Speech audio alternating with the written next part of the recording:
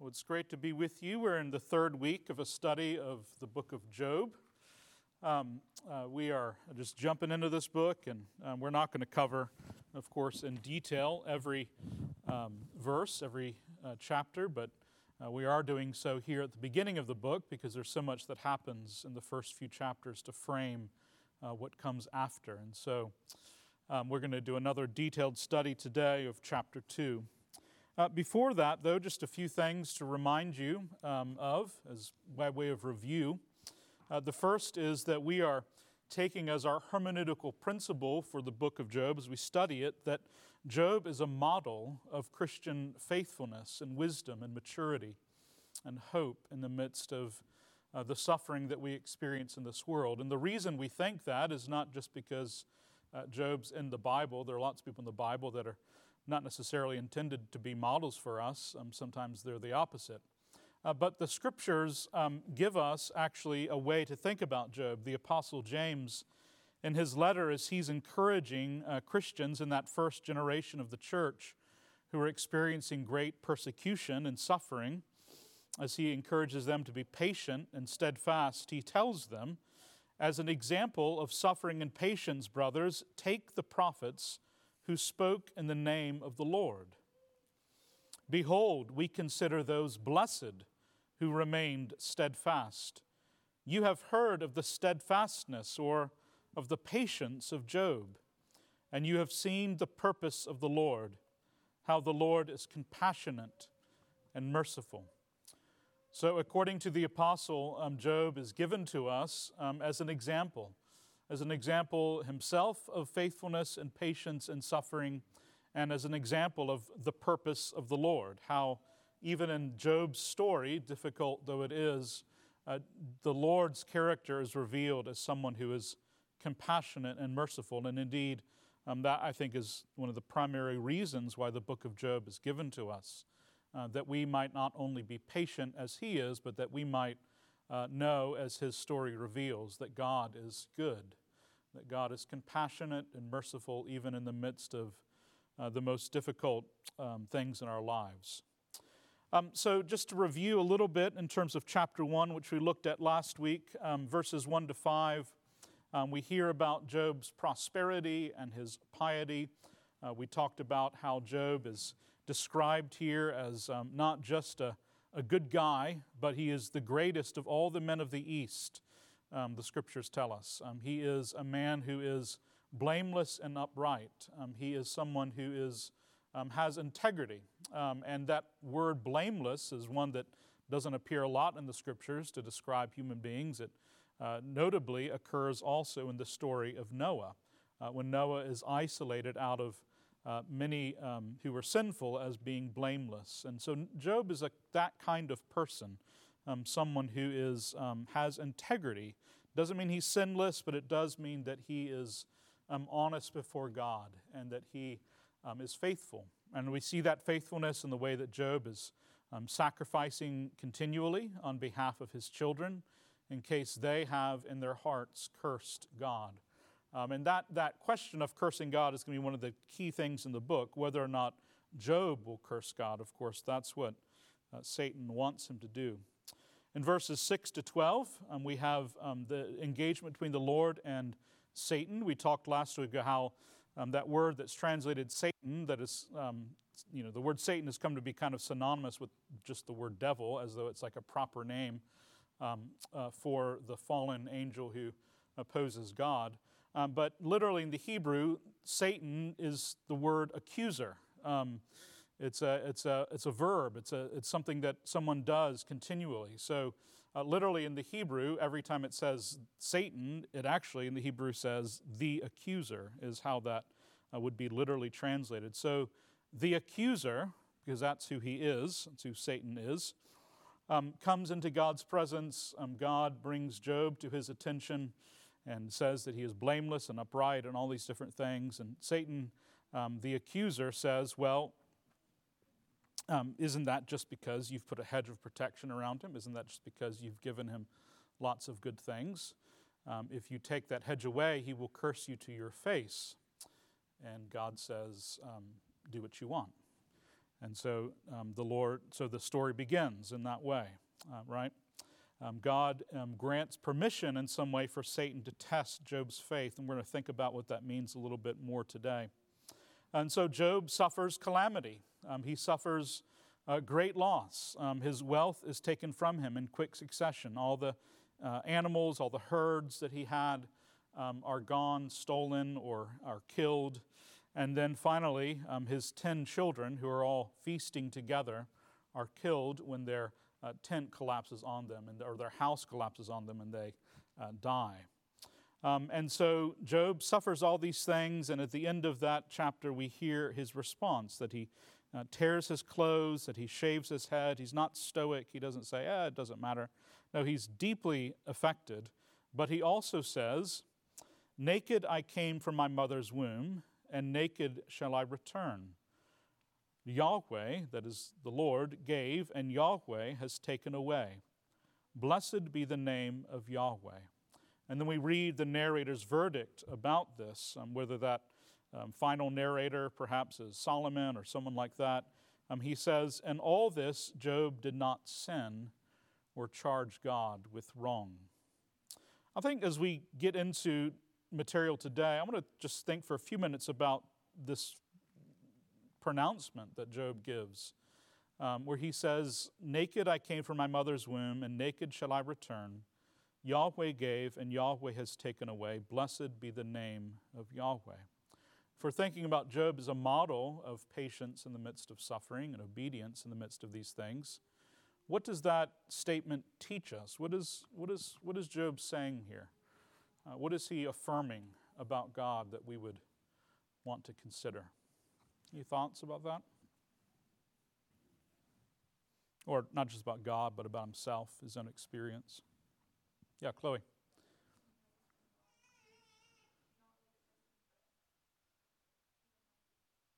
Right. Yeah. I think that's well put. He's affirming that everything that he possesses comes from the hand of God. There's not a sense of entitlement. There's not a sense of fundamental possession. Rather, there's a sense that he has to hold everything loosely because it's all contingent upon the Lord's commitment to him, the Lord's giving it to him. That's right. Naked he came from the womb, right? He came into this world with nothing. Naked he will depart. He will die and be buried and not take anything with him, so to speak. And so everything comes from the Lord's hands. What else? Yes, sir. Yeah. Yeah, it's a profound expression of his understanding of God's sovereignty, right? It's fascinating, right? He doesn't say, I can't remember their names, but the tribes that came and stole his stuff, or the calamities that came from apparently natural forces, lightning or wind. He doesn't attribute what he's lost to those things. He says the Lord has taken, right? The Lord gave, and the Lord has taken away. So he obviously explicitly understands that ultimately it's God who's sovereign over all these things, the Lord who has done this, and what can his response be but blessed be the name of the Lord, even though God has done this. And in some ways because God has done this, because God is the sovereign one. Yeah, Jeremy.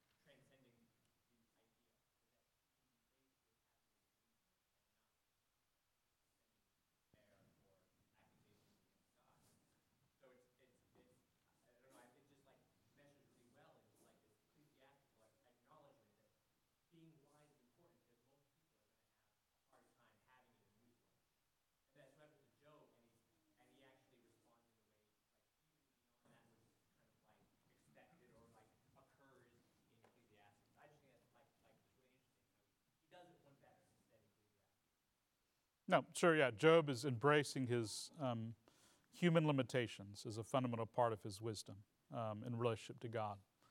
Yeah, that's right. You want to say something, James? Well, it makes me think about Philippians, Yeah, where it says me too. that to be anxious in nothing, but in all things through prayer and supplication, let your requests be made known to God, and the peace of God, which surpasses all understanding, will guard your hearts and minds in Christ Jesus. And it seems to me like, in some sense, what we're seeing Job receive here is the peace of God that surpasses all understanding. Um, in that he's not like there's a deeper kind of suffering and anxiety that comes when you think that the things that you have are yours Right. and you're trying to embrace control over those things, or your hope is set in your material possessions and worldly relationships, and so the loss of them just crushes you or causes deep anxiety as you try to figure out how to grapple with the fragility of those things. But when you know that all of those things ultimately belong to God, and you're willing to relinquish your grasp on them, then you don't have to be anxious, but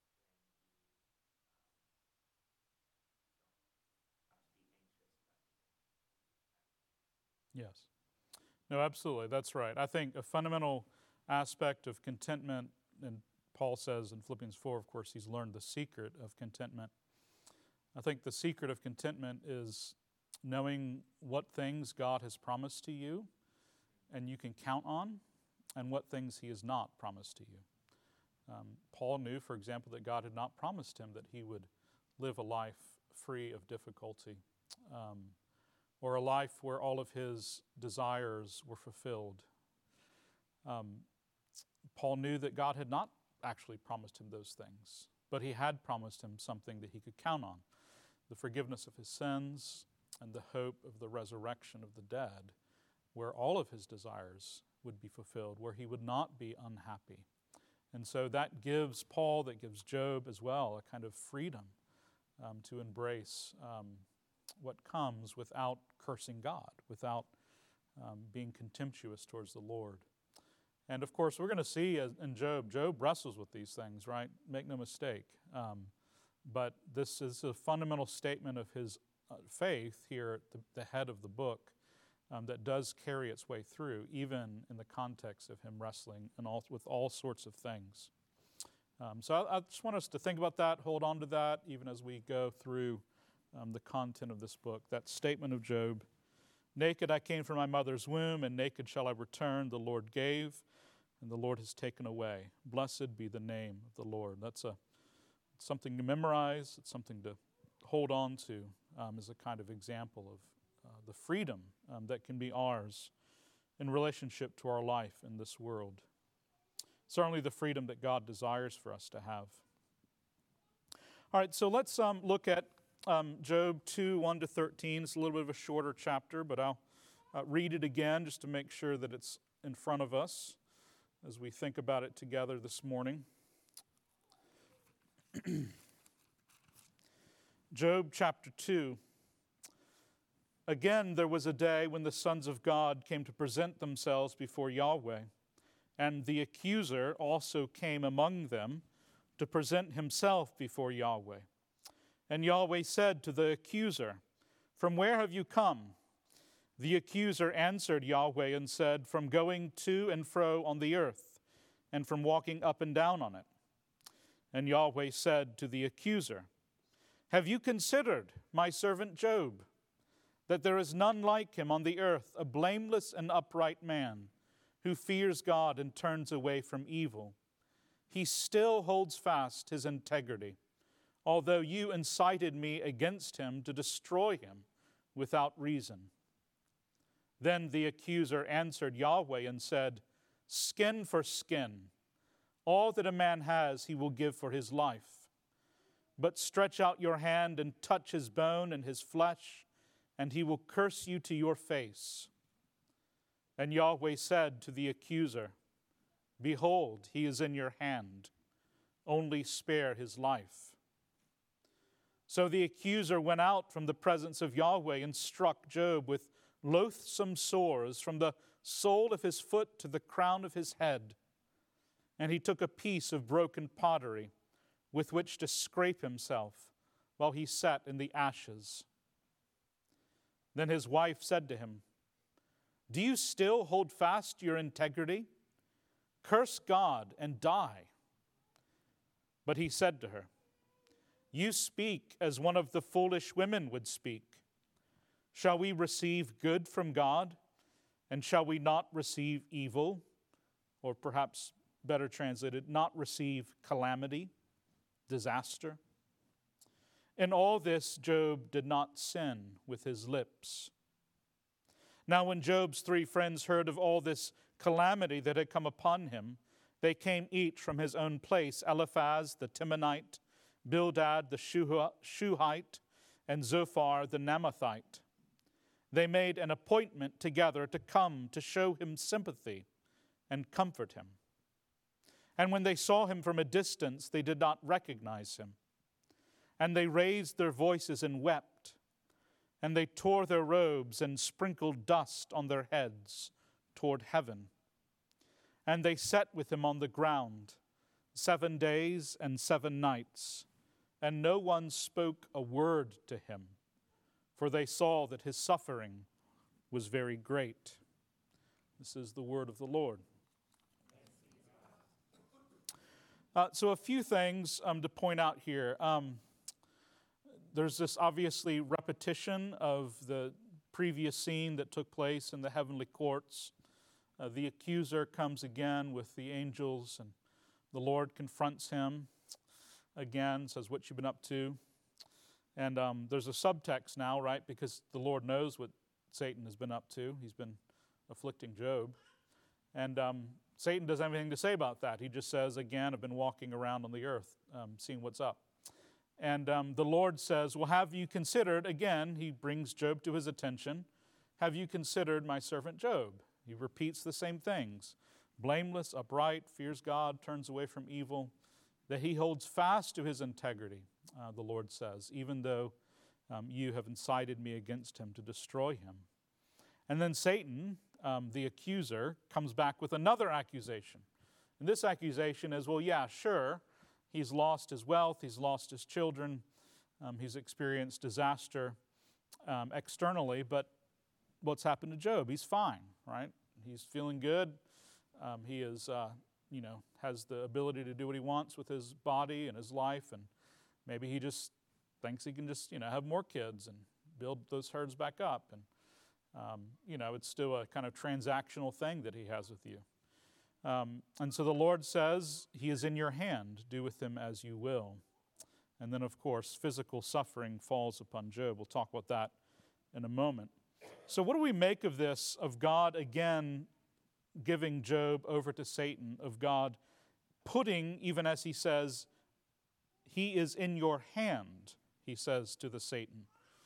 Question is, does God really do this? Is this the kind of thing that the Lord actually does, right?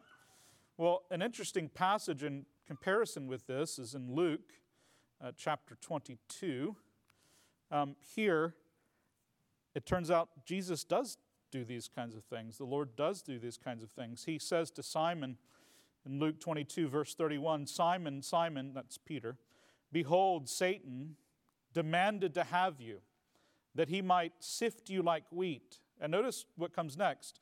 Jesus doesn't say, and I said, heck no, you can't have Peter, right? No, that's not what Jesus says. He says, but I have prayed for you that your faith may not fail. And when you have turned again, strengthen your brothers. Peter said to him, Lord, I am ready to go with you both to prison and to death. Jesus said, I tell you, Peter, the rooster will not crow this day until you deny 3 times that you know me. So Jesus is saying to Peter that you are going to be given to Satan. to be sifted like wheat, to be tested. And the good news is that I'm praying for you, that I'm interceding for you, that your faith will not fail, and that when you come through that experience, you will strengthen your brothers. So I think the reality is that we have to understand that the Lord does at times do this kind of thing. He does allow Satan to test us, to tempt us, to put us in situations. That doesn't mean that anything happens to us is not under God's authority and sovereignty. Of course it is.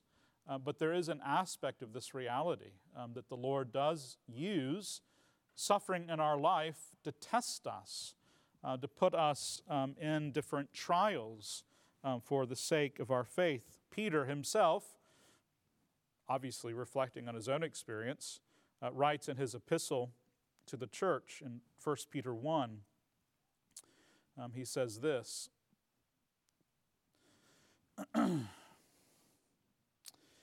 he's talking about the resurrection of Jesus and how it is imperishable and undefiled and unfading, this promise that they've been given. He says in verse 6, "In this you rejoice, though now for a little while, if necessary, you have been grieved by various trials, so that the tested genuineness of your faith, more precious than gold that perishes though it is tested by fire, may be found to result in praise and glory and honor at the revelation of Jesus Christ." I think this is a really important thing to think about when we're suffering in our lives. Sometimes there's this idea that what is the lesson, right? What is the thing that God is trying to teach me? And I think that is very rarely a kind of propositional truth that you're going to be like, oh, here's the epiphany that I experienced in the middle of my suffering. I would encourage you not to think about it that way. I think what the Lord consistently is doing with our suffering is the kind of thing that Peter's talking there. He is testing us, even with fire, to produce a kind of genuineness to our faith that wasn't there before, and a deeper integrity, a deeper maturity, a deeper wisdom. He's doing that not only for our sake, but also, as he tells Peter, so that when we come through the trial, we will strengthen the brothers, we'll strengthen those around us. Our suffering is not, and this is really important, our suffering is not even only for our sake. It's for the sake of our neighbor, right? It's for the sake of our Christian brother or sister who needs themselves to be strengthened by us. And we're not yet capable of strengthening them in their faith in the way that we might be or we will be after we've passed through the trial, the difficulty, the suffering. And in all this, as Jesus himself teaches, what is he doing? He's not absent, right? He's interceding for us. He's united to us. Our suffering, as Paul teaches in Philippians and other places, is actually a share in his suffering. It's actually an imitation of him, and so he is with us in that place. And indeed, he is interceding and praying for us and sustaining us so that our faith will not fail. Peter's faith did not fail, ultimately. It failed, it stumbled, he sinned, right? But he was sustained. And clearly he was sustained not through his own efforts and tenacity, but by the grace of his Lord. Jeremy.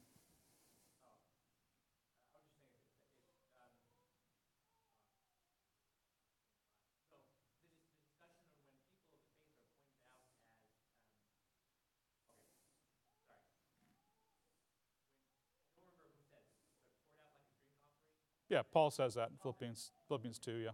So, but the idea is that also these men of faith are pointed out and drawn attention to, and yet like the things that happened to Abraham or to the other noble men of faith aren't only for them but for us.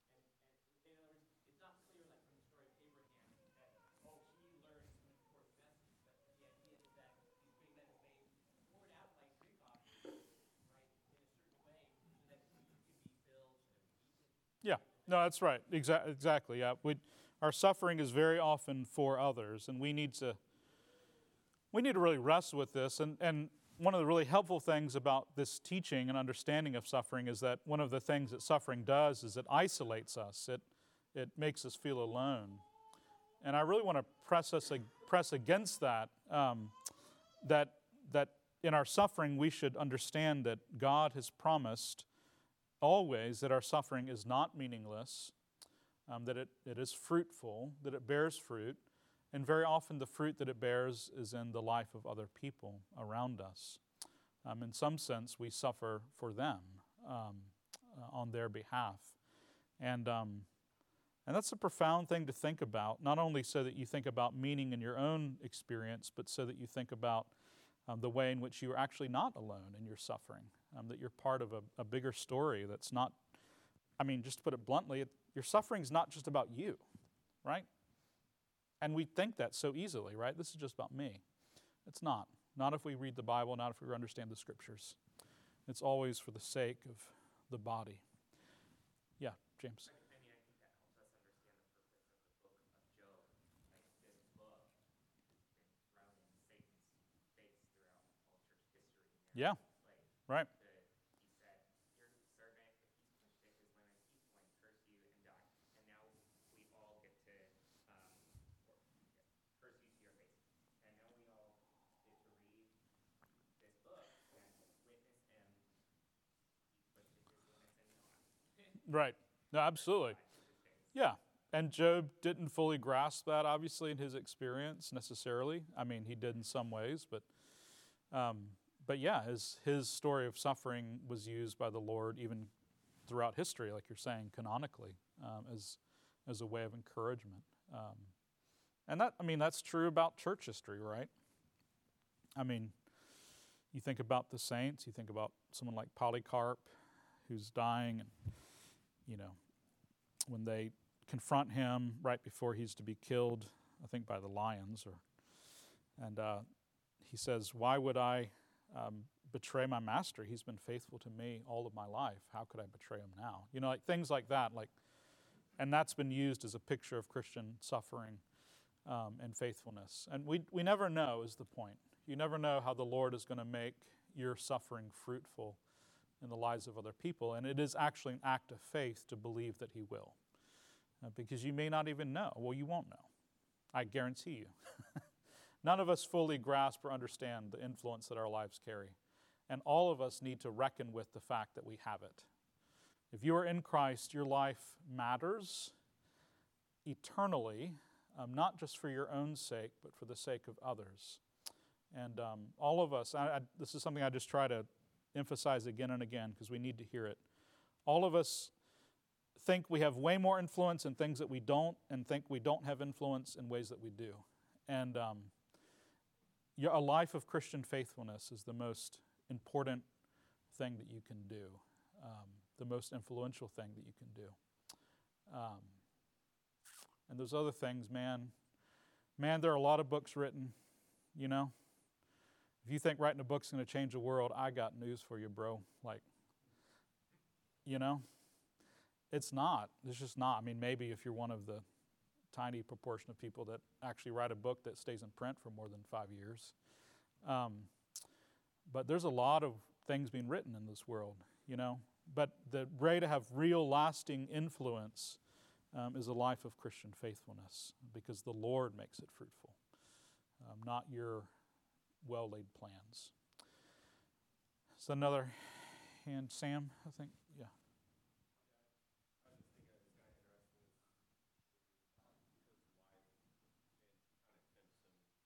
Yeah. In a way, like you'd see a similarity to Eve, whenever Adam the fruit, in a way, just as almost where he could have taken the fruit, but he didn't. Mm-hmm. But then,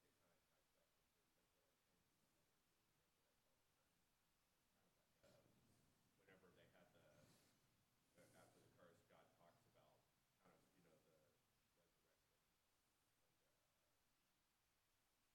promised Savior that was going to, because obviously we don't return to a better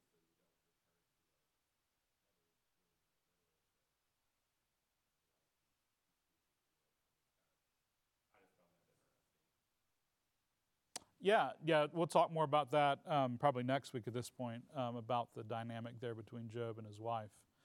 I'm I'm not totally sure of the Eve connection, but I understand the point you're making. Certainly she is functioning in this story as a kind of, she's certainly tempting him to do something he should not do. And one of the ways that he's faithful there is by not doing it. But also, it's interesting, by not cursing her, which we'll talk about more. I think he's kind in many ways to his wife there. He, of course, is experiencing her own suffering, right? Her children also just died. Chloe, sorry.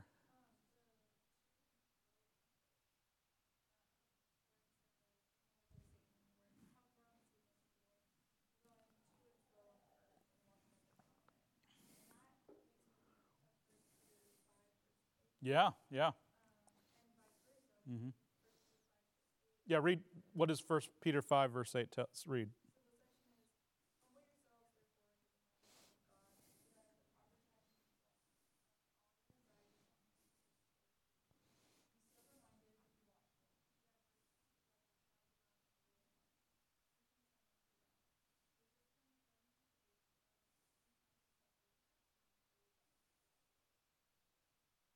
Yeah, that's great. You're right. That's a great connection. There's that parallel, that dynamic that Peter talks about, that is assumed, I think, there in the Job narrative, that Satan is doing this, that he is prowling around. And remember this, Satan, just remember, is not omnipresent, right? He's a created being. He's a fallen angel. He's not everywhere at once. He goes to and fro because he can't be everywhere. But he is going around like a lion, roaring, and his bark is worse than his bite. I think that's part of what Peter's pointing out there. But he is seeking to devour. He is seeking to destroy. And that is a reality that we have to be cognizant of. And as you put it, or not as you put it, but as Peter puts it, as you pointed out, that connection between humbling ourselves before the Lord and casting our cares on him and anxieties is deeply linked to what it means to resist Satan, right? Stand firm in our faith. Yeah.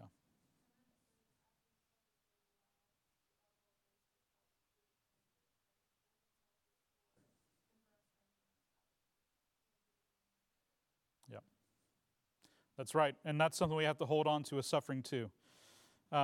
Some of the lies that we feel in the midst of suffering is, 1, that it's meaningless, 2, that we're alone in it, 3, that it's never going to end. And I want to say, all of those are lies. I understand why we believe them. I understand why they seem true. Our suffering is not meaningless because God has made it fruitful. He promises to do so. We're not alone in our suffering because we're connected to Jesus. He's actually praying for us, that we would be sustained in our faith. And very often our suffering is for others. And so we're not alone. And finally, our suffering ends, right? After a little while, he says, the God of all grace will restore you.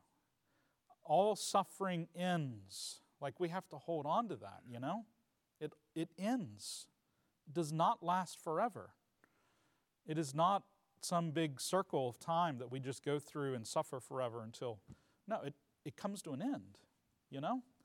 Not just in our life, but in human history itself. And that we have to hold on to that. We're going to talk about that in our sermon this morning, Paul's orientation toward the future and the end of suffering. This is why Paul says in 2 Corinthians, right, that these light, momentary afflictions, or as Peter puts it there, we suffer for a little while. It's not long in comparison with what comes after the end of suffering. All right, we are about to wrap up, which is fine. I'm glad we got to talk a little more today. I know I've talked a lot the last couple of weeks. Any final comments or questions, especially if you haven't contributed anything yet? Anybody want to say something? Yeah, Donovan. One of the things about the book of Job, for me, is the confidence that it inspires. It's one thing to know that Satan is out of reach. Right. Yeah. And then Job acknowledges that God Mm-hmm. My Redeemer lives, is that what you're referring to? Right, Job 19, yeah.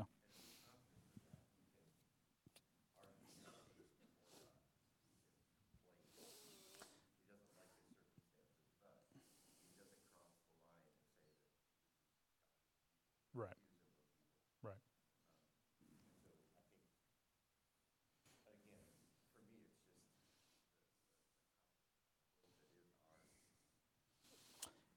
In Christ, and even more now than it was for Job in some sense, right? Job looked forward by faith to the resurrection of his Lord. We look backward in history and remember that Jesus is raised. Right. Yeah. Yeah. No, that's great. I appreciate that. Okay, let me pray for us, then we're going to transition to some music, which I'm going to introduce. Father, thank you for the story of Job. Thank you for even what we've talked about today and the things around suffering that we've discussed, the things that we learn from considering Job and pondering him and his experience and his words and his teaching. We thank you that he is, Father, not merely one who suffers, but one who talks about his suffering and who gives us language to describe our experience and even language to imitate as we consider ourselves before you. I pray you grant us that grace and bless us, Lord. Help us to be like Job. Help us to be steadfast. And as we're steadfast and obedient, help us to be conformed to the image of your Son.